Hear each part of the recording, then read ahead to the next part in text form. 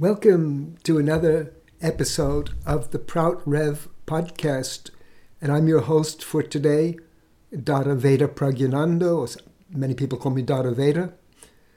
And today I want to speak on a subject which I think is very important, especially in light of the January 6th insurrection at Capitol Hill. So my topic is provocative a little bit. It's called the Achilles heel of American democracy. So there is I think, in the very Constitution itself, a built-in weakness that we have, and it could even undo the continuity of American governance. So before I jump into it, I want to say one thing also. I'm not a romantic when it comes to talking about the USA and the American experience, the American democracy, because it's always been a limited democracy. It's a democracy, you could put parentheses or quotations around it, because in the very beginning, of course, it was really property owners who were really enfranchised, and there was many slaves, and what to speak of the indigenous people who were actually being hunted down and killed. So it's a very imperfect experiment in history, and the whole the issue of the Civil War and the slavery and so much bloodshed and Jim Crow, and you can go on and on, even up to the present day, where you have gerrymandering and voter disenfranchisement, voter suppression. So many things are there. So it's not a perfect democracy. So it's it's been governing a system which is imperialistic, if you really want to use the really strict definition of it. It's extended its reach beyond the borders of the place where it's supposed to be governing. So I'm not a romanticist, to say that American democracy is the greatest thing that ever happened. But one thing that has happened in it, and that has been good, is that it has been continuous. That there's elections held, and then the person who lost goes away, the person who wins comes in, and it's been a steady stream in that way, with a few problems here and there, and especially the Civil War was a huge problem. But generally, it's, when compared to many other similar parliamentary democracies around the world, it's been doing a pretty good job in that sense. But we have, within the U.S. Constitution, there's the Bill of Rights is a hallowed part of that, because that's what people say, that's what really gives people their rights, and it protects people from so many different kinds of injustice. And so that's been enshrined, but if you go to civics courses and people, you learn that. But today now, people are treating some parts of that Constitution as if it was a commandment of God. And especially the Second Amendment is almost revered as like the second commandment of God. And that Second Amendment has done something really terrible, especially if you look at it now in the present context. But it has flooded this nation with arms. Excuse me. Flooded it with arms.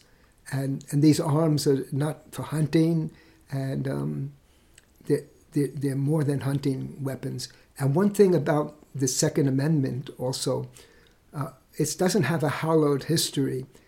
In fact, I read recently one book, it's called Loaded, A Disarming History of the Second Amendment, written by Roxanne Dunbar Ortiz.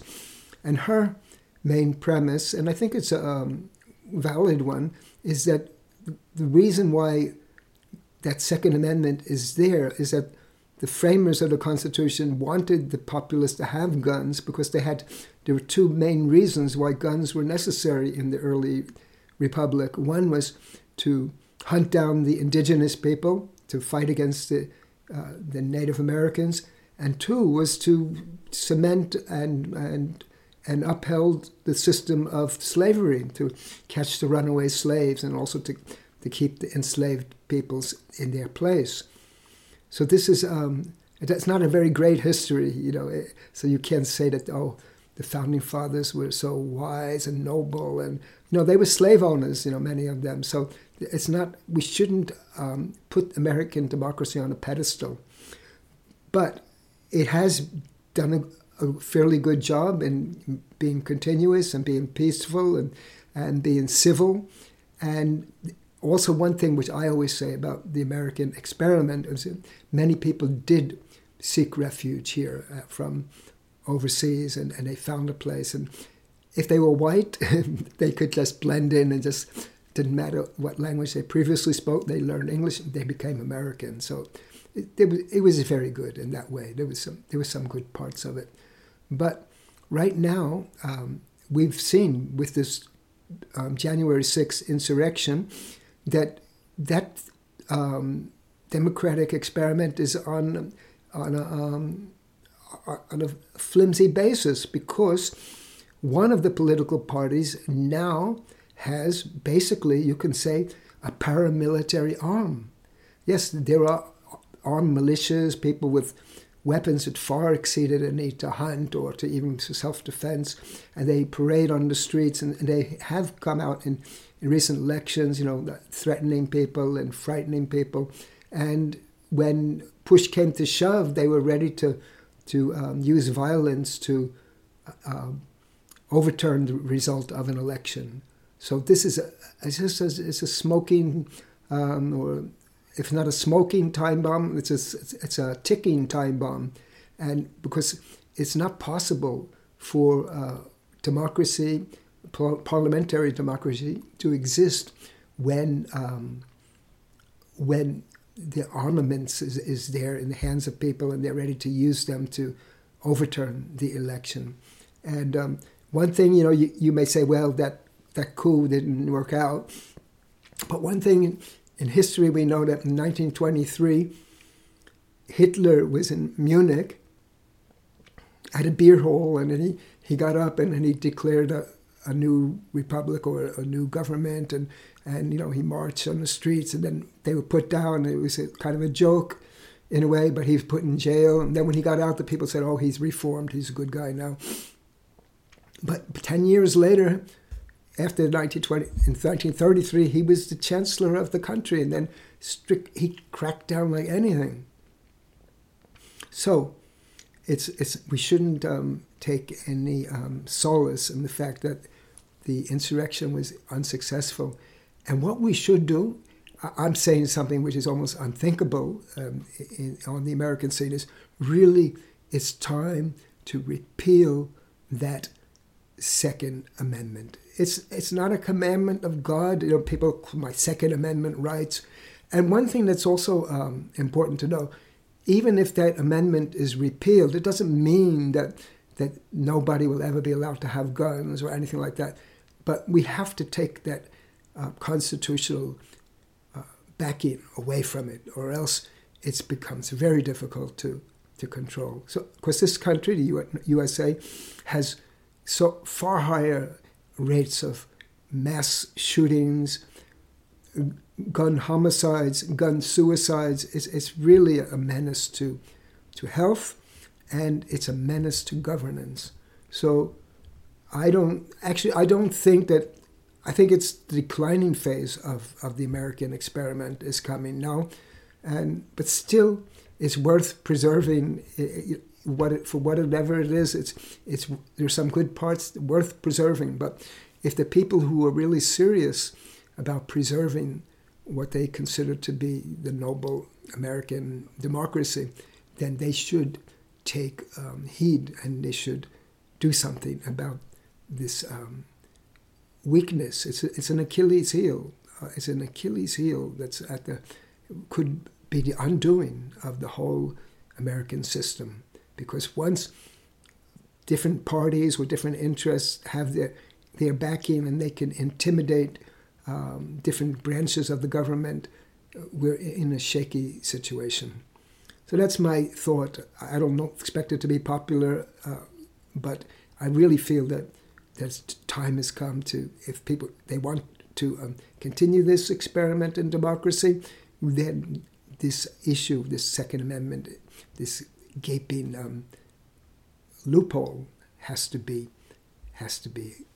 addressed. That's all I wanted to say. Whether it's related to progressive utilization theory or not, basically our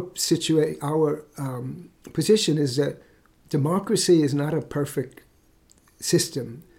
It's the best of many imperfect ones that have been created, and in the future, people will devise ways to how to improve upon it. But for the instant now, I really think that those people who really, especially who really invested in American democracy, they should really pay attention to this gaping problem in our system of governance. So that's all for now. And if you want to know more about PROUT, or the progressive utilization theory, visit our websites, prout.info and proutalliance.org, which is based in the USA. Prout Info is from Europe, but it's global in scope. And if you like this podcast and you want to hear more of them, then wherever you are, subscribe to the podcast. And if you have any thing to say to us and you want feedback, you want to give us some suggestions or give us some comments, just email is really the best way. Send it to info@proutalliance.org. So thanks for listening, and we hope to see you back again. And take care, everyone.